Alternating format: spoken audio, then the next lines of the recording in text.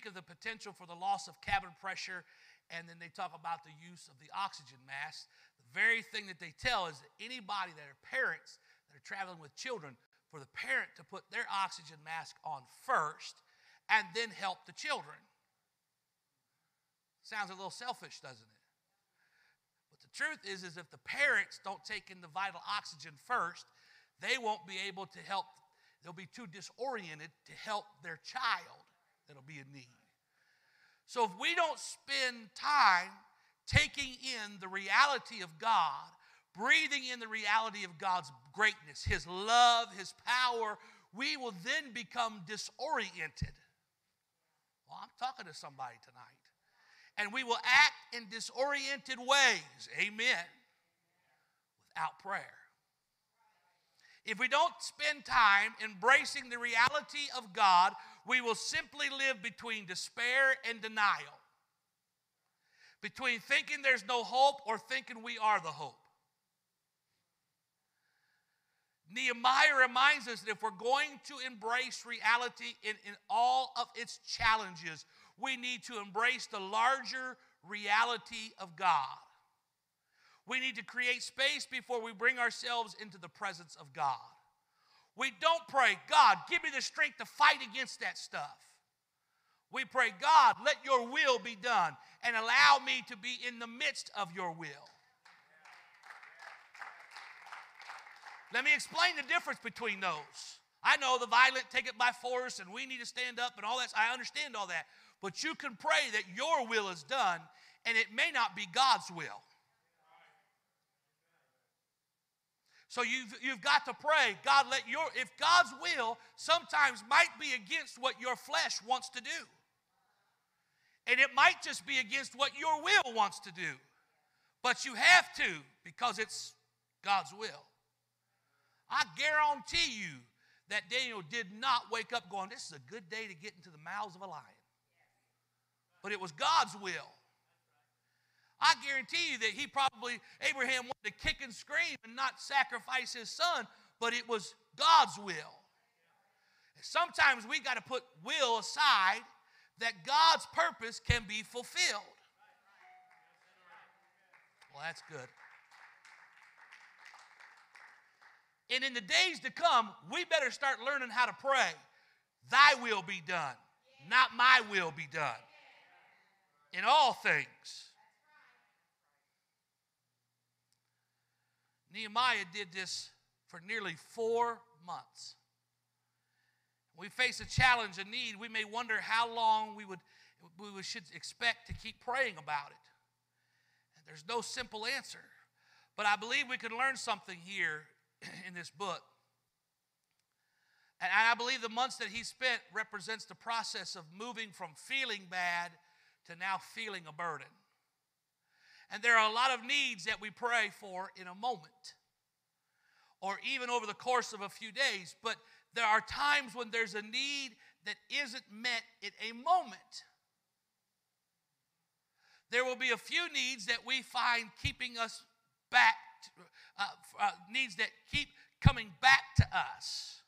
They become something that we bring to God, but then begin to find that God is bringing to us. Again, a little caveat in prayer. Sometimes you need to just stop talking and start listening. Let me put my will aside and just listen to what God is saying. Let me count the ways, and I'm not going to count them all tonight, but let me count the ways that God spoke to man. From a burning bush, from a still small voice, from a donkey, from a prophet. We can go on and on and on. Sometimes it was just the booming voice of James Earl Jones speaking to us. But either way, God has a way sometimes that he talks to us, and the only way for us to hear it is just sometimes just, I'd like to say another word, but Mama's here tonight, so we just got to listen. Sometimes we've got to stop talking, stop wanting, stop desiring, stop talking, and just let God talk to us. And he will. Sometimes it might be in a still small voice. Sometimes it might be in a man of God. Sometimes it might be in something else, but God will speak.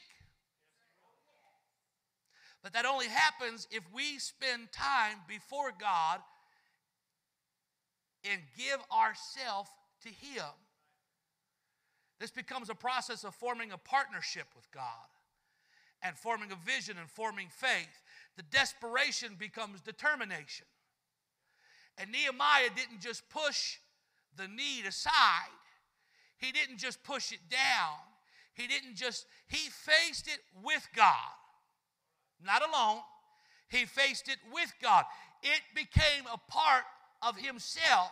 It had a place in him, and it had a place in his countenance. Hear me. That leads us to the next thing that we learn about Nehemiah. To accept the probabilities.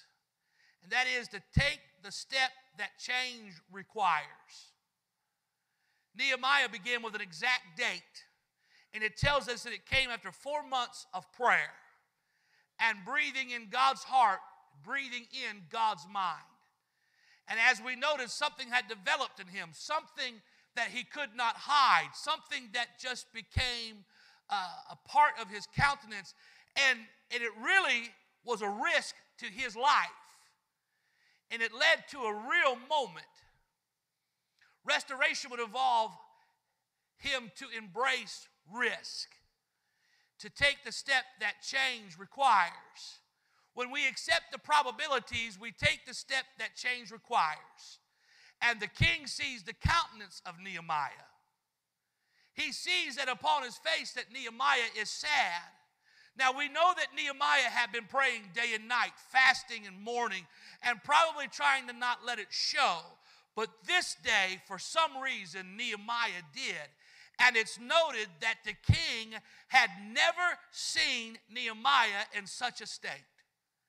And in fact, such a state was itself an enormous risk. Risk to what? To his life. For all who served the king in such times were to serve with the good mood of the king. Being a downer to the king was considered something worthy of punishment. In addition, the cupbearer was a source of trust, a security that there was no plot against the king. So if the king sees Nehemiah walk in with a countenance that was different than normal and it was sad, what would you think as the man handed you your Diet Coke to drink? You trusted him that he took a sip of it and didn't die. But on his face, he's worried. When the king took the cup from the cupbearer, they would naturally look in their eyes to see if there was any conflict, any sign of something that they could not trust, anything that would give them any inkling that there was an issue for his own life. And in this case, King Xerxes may have asked if he was ill. I don't want to drink after him if he's ill. Then he discerns that it wasn't an illness, but it was a sadness of heart. And that moment became a risk for Nehemiah. He was a Jew working in the Persian Empire, a servant of the Persian pagan king. Despite whatever trust he held with the king, the need he bore inside was not that which served the king's personal interests. In fact, it was the king who had previously stopped any rebuilding of Jerusalem because he questioned the loyalty that the Jews would have to the king. And while we can't be sure of their unique relationship, we know that the kind of role he held with the king was one in which the obvious appearance of displeasure could be responded by simply removed from his role or even killed. In fact, how do you know that?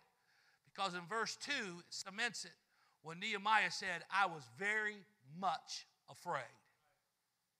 Afraid of what? He was afraid because he understood the burden that laid on his heart.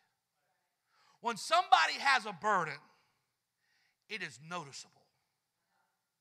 the burden will lay upon you. If you've been praying and fasting, if you make a major life decision and you can't see it on your countenance,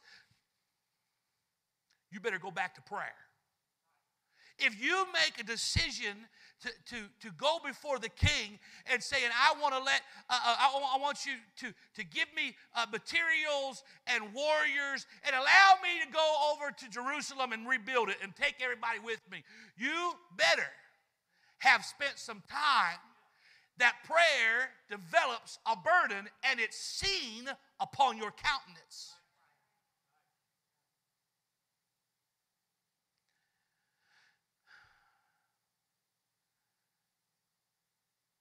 Just in case, some of us might think that this is the story of an extraordinary man. Again, you're wrong. Don't miss with what he just said. Just like a lot of us, when we're called to do something, Nehemiah was extremely scared. And this teaches us something about every one of us, that all of us should step out and take a risk sometimes. Risk is not the absence of fear, but the choice to exercise faith.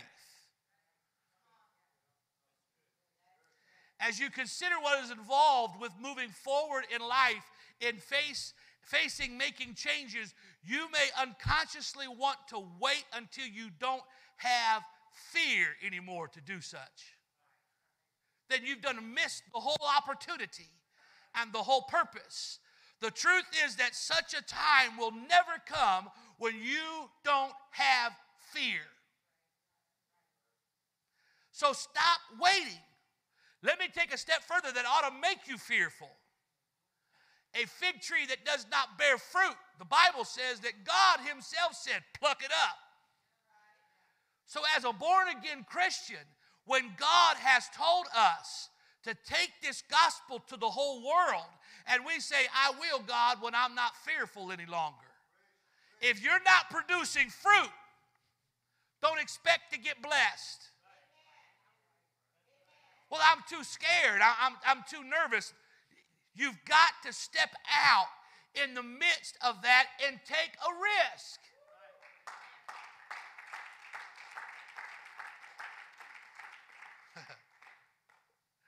Somebody told me, said, when you go on your, you go there, you need to dive with the sharks. Now, you can dive with a cage or you can dive without a cage. I said, or the third option, what's that? Don't dive at all. Oh, it's a great thing to do. Yeah, it is. Till you get bit or eaten. Shark will look at me and say, buffet.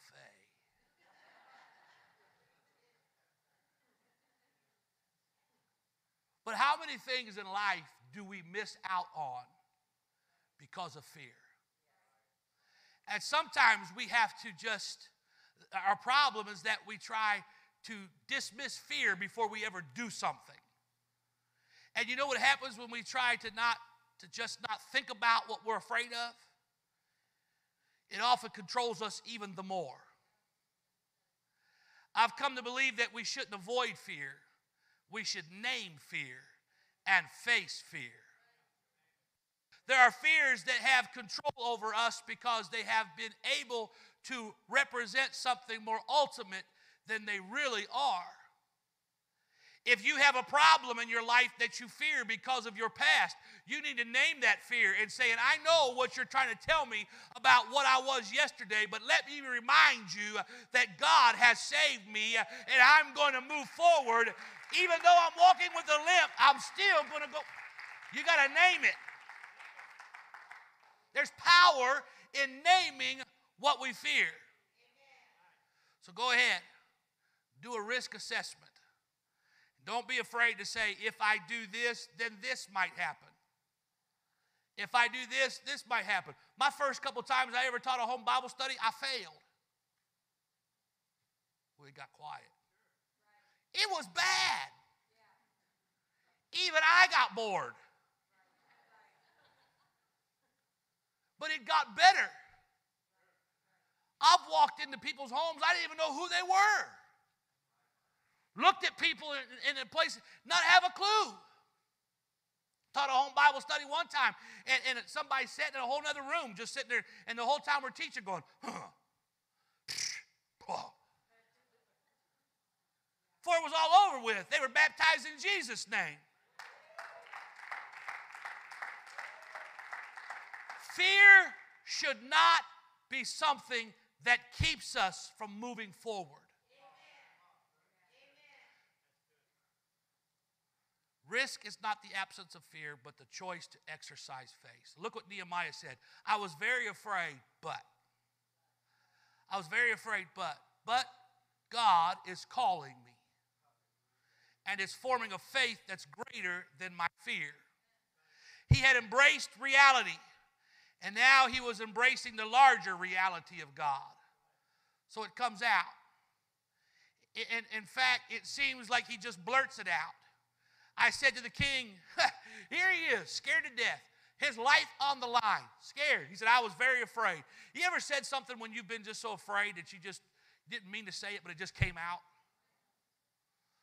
And I don't know, I'm just assuming and writing this story. I'm sorry, it may not be exact, but I'm just thinking that he's sitting here and his knees are knocking. It sounded like bongos, and his hands was shaking, and he was dripping with sweat. And the king says, what's wrong with you? And he was very afraid, and he just blurts out, may the king live forever. Why should my face not look sad when the city where my fathers are buried lies in ruins, and its gates have been destroyed by fire? And I expect him going back going like, what did you just say? How stupid could you be? Stupid. Those words, I imagine, probably hung in the air. Like a text bubble in a printed cartoon. And what did the king see in Nehemiah in that moment? Did he still see the countenance that was sad? Did he still see the fear that was on Nehemiah's face? What was it that he saw? Something he saw from the time that Nehemiah's knees were knocking to where he blurted out the words changed. Because the king's response to him changed. And he asked him, now let me tell you again, he was a Jew in a Persian empire. Maybe I'm wrong, some theologian can fix me later, but I don't believe that he had a right to ask the king for anything. But the king looks at him and saw something. Something in his countenance now has changed. And he says, what is it that you want? And man, I'm going to tell you right now, Nehemiah's countenance changed once again. It's as if the king was calling him out, calling on him to step up and put his desires on the line. And Nehemiah shares that this became the moment of even greater fear, the moment he says, that was then that I prayed to the God of heavens. I imagine most of us have had one of those moments where we send off a prayer to God and we say, oh God, oh God, oh God, oh God. Whatever few words we use is basically simply interpreted as help me. And it can reflect a healthy and holy dependency upon God. For 4 months, Nehemiah had been praying for a breakthrough, for the right way to raise this need at the right time.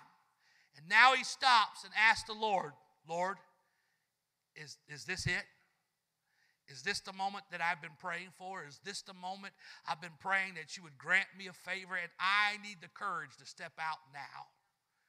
And Nehemiah shown an appropriate sense of honor for the king's position.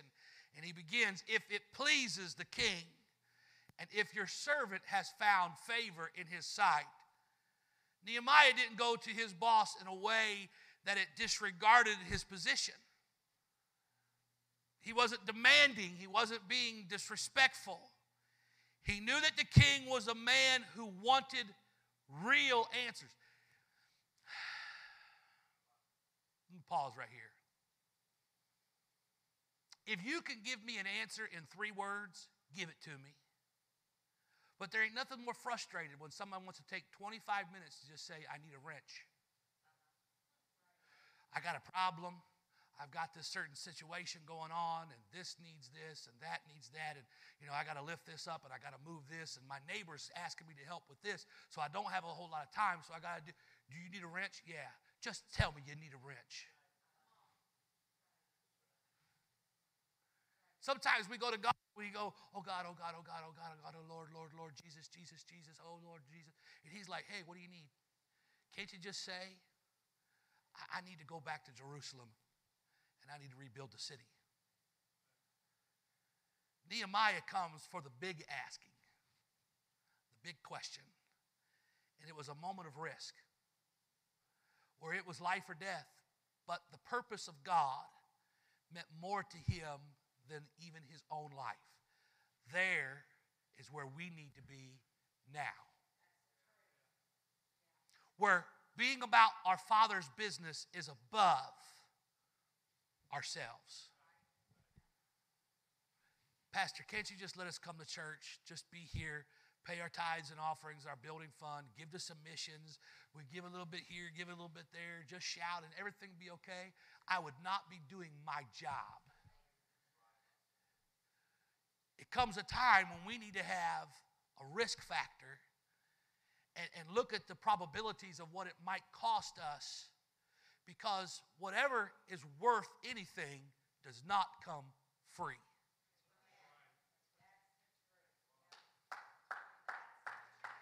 He went and he asked for three things.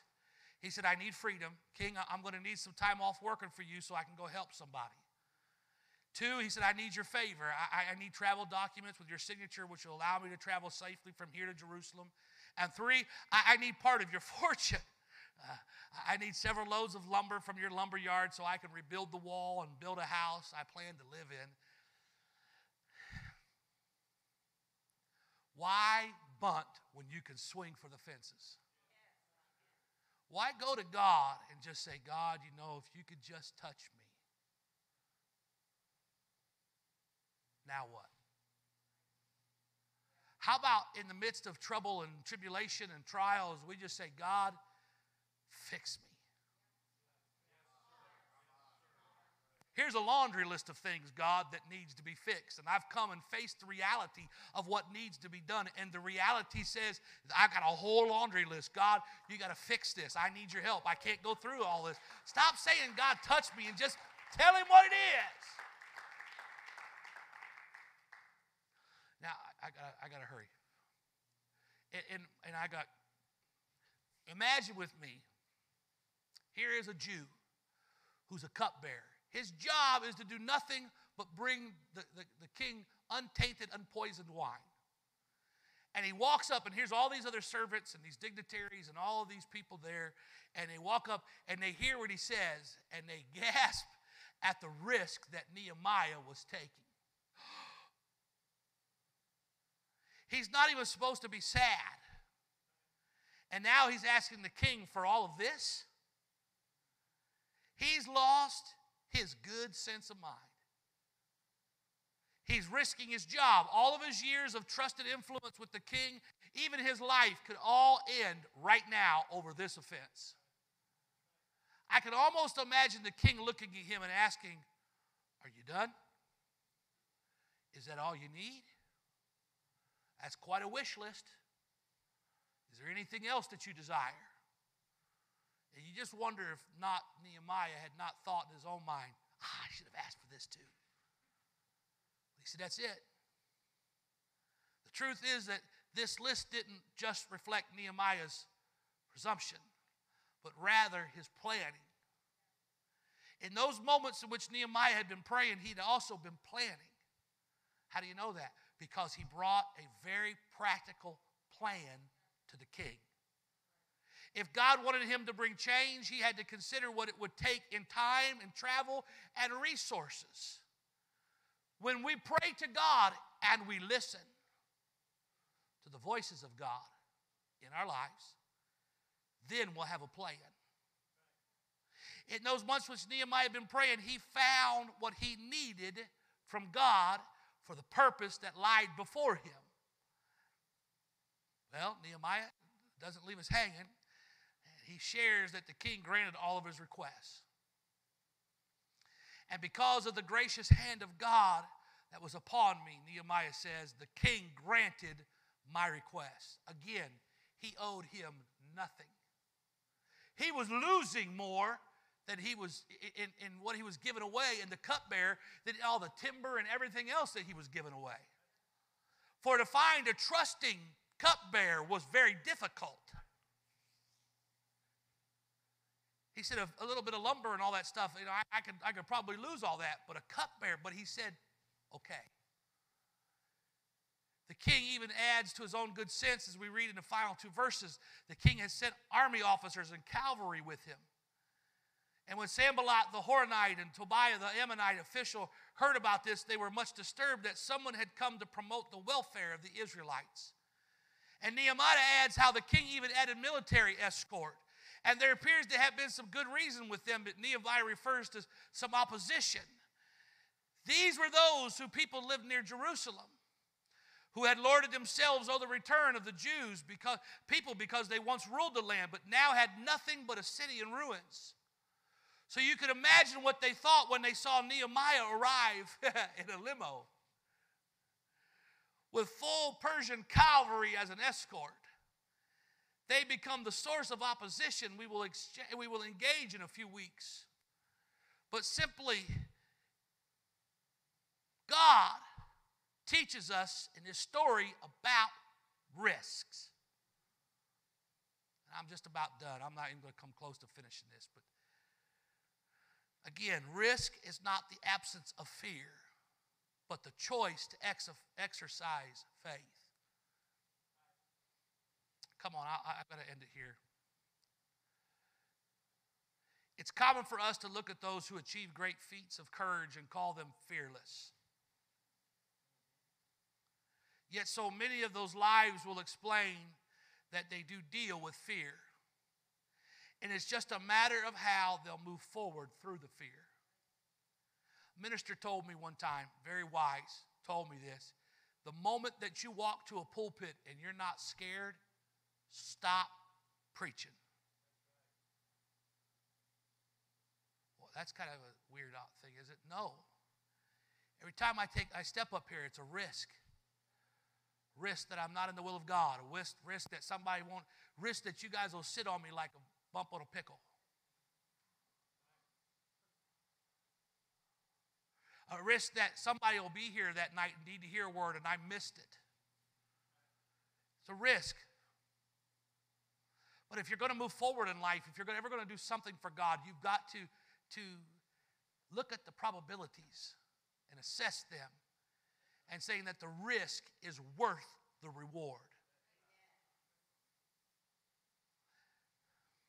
Nehemiah would teach us to stop waiting because the fear is natural.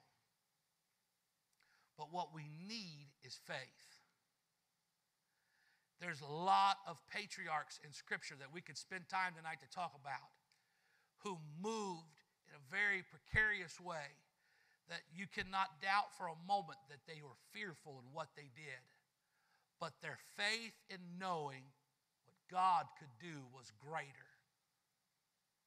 How many times when they would say, we're facing this and facing that, but God?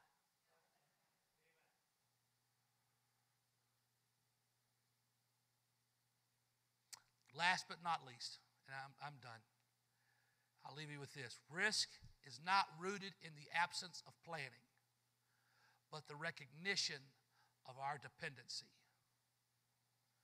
What unfolds in this moment is fascinating because Nehemiah had given a lot of thought to what he will need, even while he realizes how dependent he is on God to now make it possible. That speaks to one of the great tensions that many people can feel, which is that planning and faith are inherently in conflict constantly. There's a lot of things that we plan in life that life says, psh. It's common to assume that if we get involved with planning something, with preparing for something, that if we're not operating in faith and trusting in God to provide, it might just the bottom fall apart. The truth is that God calls for the integration of both prayer and planning, faith and preparation. But it might just fall apart. If I've got faith in God, then I need to have a plan. God's given us the gift of thought. So what am I going to do? I want to pray with people at the altar like Brother Jim does. So what do I got to do? I got to have faith. Well, I'm scared. Okay. But if I have a plan, what could I do? I could pray. I could fast. I could seek the gift. I could ask. I could talk. I could be mentored. And maybe someday, just maybe, I might. But if you don't have a plan, how will you ever implement the purpose? And you can go through life wanting to do something, but if you don't ever have a plan, you're never going to. When I go on a vacation, 4 months ahead of time, I'm planning. I'm not one of those guys that's packed beforehand, but pretty much so. Sorry, hon. She's not a planner, but she married a planner. So when I go somewhere, I've already had it planned out. This is what we're going to do this day. This is what we're going to do this day. This is where we're going to go. We're going to go here. We're going to do this. This is here. This is new. We've never seen this before. Let's go enjoy that. Let's go to this place. Let's go here. Let's go there. Why? Because I've planned. I've listened. And we get there, and it might rain on a certain day that we're going to do something. That's okay. We can go do this. In life, you have a choice. You could achieve some things by planning and having faith that it might go through. Or plan on it, and then COVID said, right.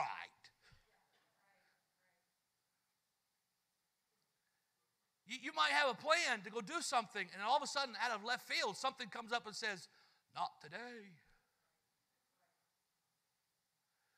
But I have to have enough faith to make plans that these things are going to take place and not sweat the small stuff. That's God's problem. My issue is to have enough faith in God to know that he can have these things and all this stuff could happen and just go to the king and say, hey, we got a city to build and you're going to build it and you're going to protect us and you're going to let me have safe passage. I know I'm just a cupbearer, but I've got enough faith in my God, and I've come with a plan. Now, some of y'all can be birthed in a lot of things at an altar. You could pray. We've been preaching about an altar, and now we're preaching about purpose. It seems like God's leading me in this. And we could pray at an altar all the time. God, do this. God, do that. God, give me this. God, grant me that. God, take me here. God, take me there.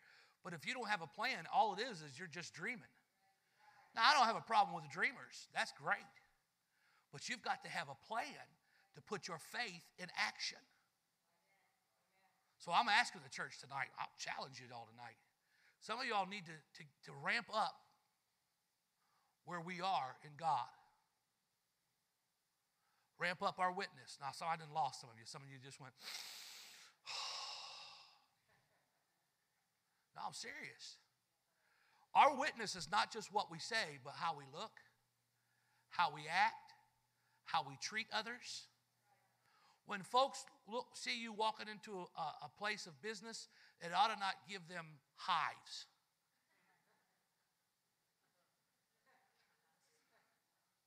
I said at breakfast a few months ago at a place I like to go to breakfast, and I was sitting there about 7:30 in the morning just by myself in the booth and just playing and dreaming and talking to God and eating bacon. What a day. And I'm sitting there, and this guy starts to walk up to the restaurant. I tease them at the place all the time, and the waitress come out and go, oh, no, I'm not taking him. It's not my turn. You're going to have to deal with him. I dealt with him yesterday. Nope, not me. He walks in, and she's like, hey, how are you? It's so good to see you. Sat down, and she walked away. She was like, oh. No joke. Another guy walks in a few minutes later, and I hear the hostess and another one going, oh, not again. This is terrible. Oh, my Lord, 2 days in a row. Walks in, hey, Joe, how you doing? You want your normal? Sits down. I'll walk up to the place. What do y'all say about me when I walk into this place?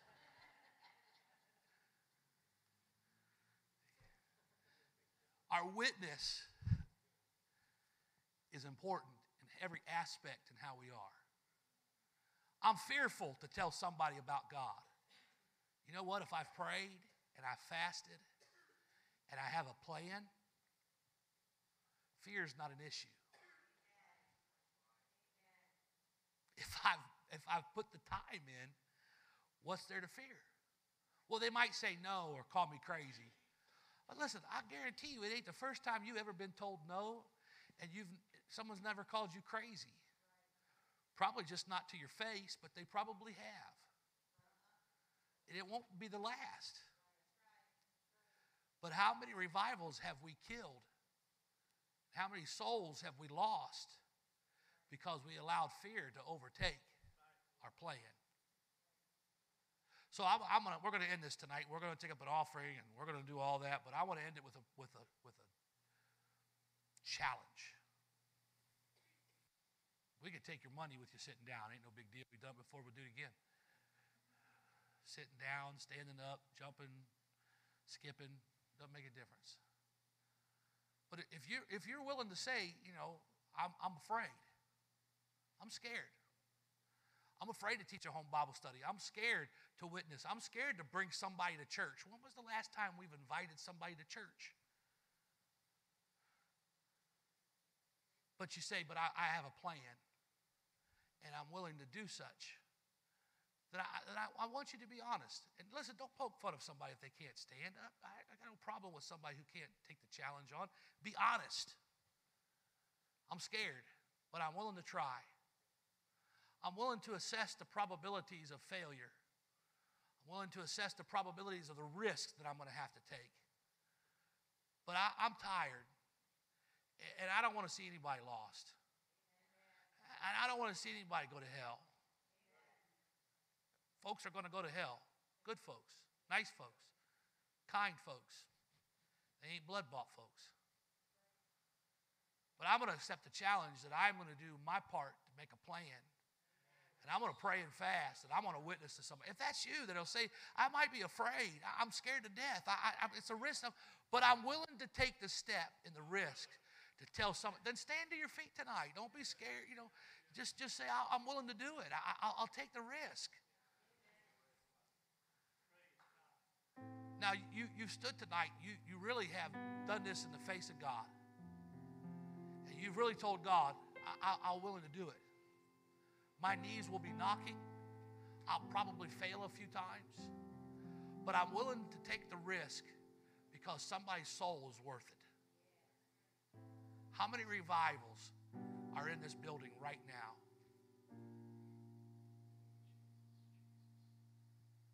Let's lift our hands up to the Lord tonight and pray. Heavenly Father, we understand the risk that lies in front of us. We understand the impossibility that lays before us. God, we also understand the revival that is white, ready. It just needs some people to harvest.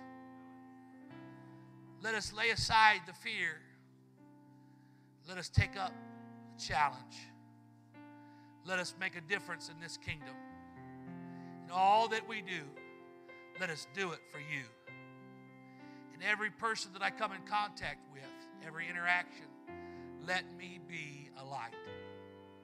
In Jesus' name we pray. Let's give God some praise in the house tonight. Thank you.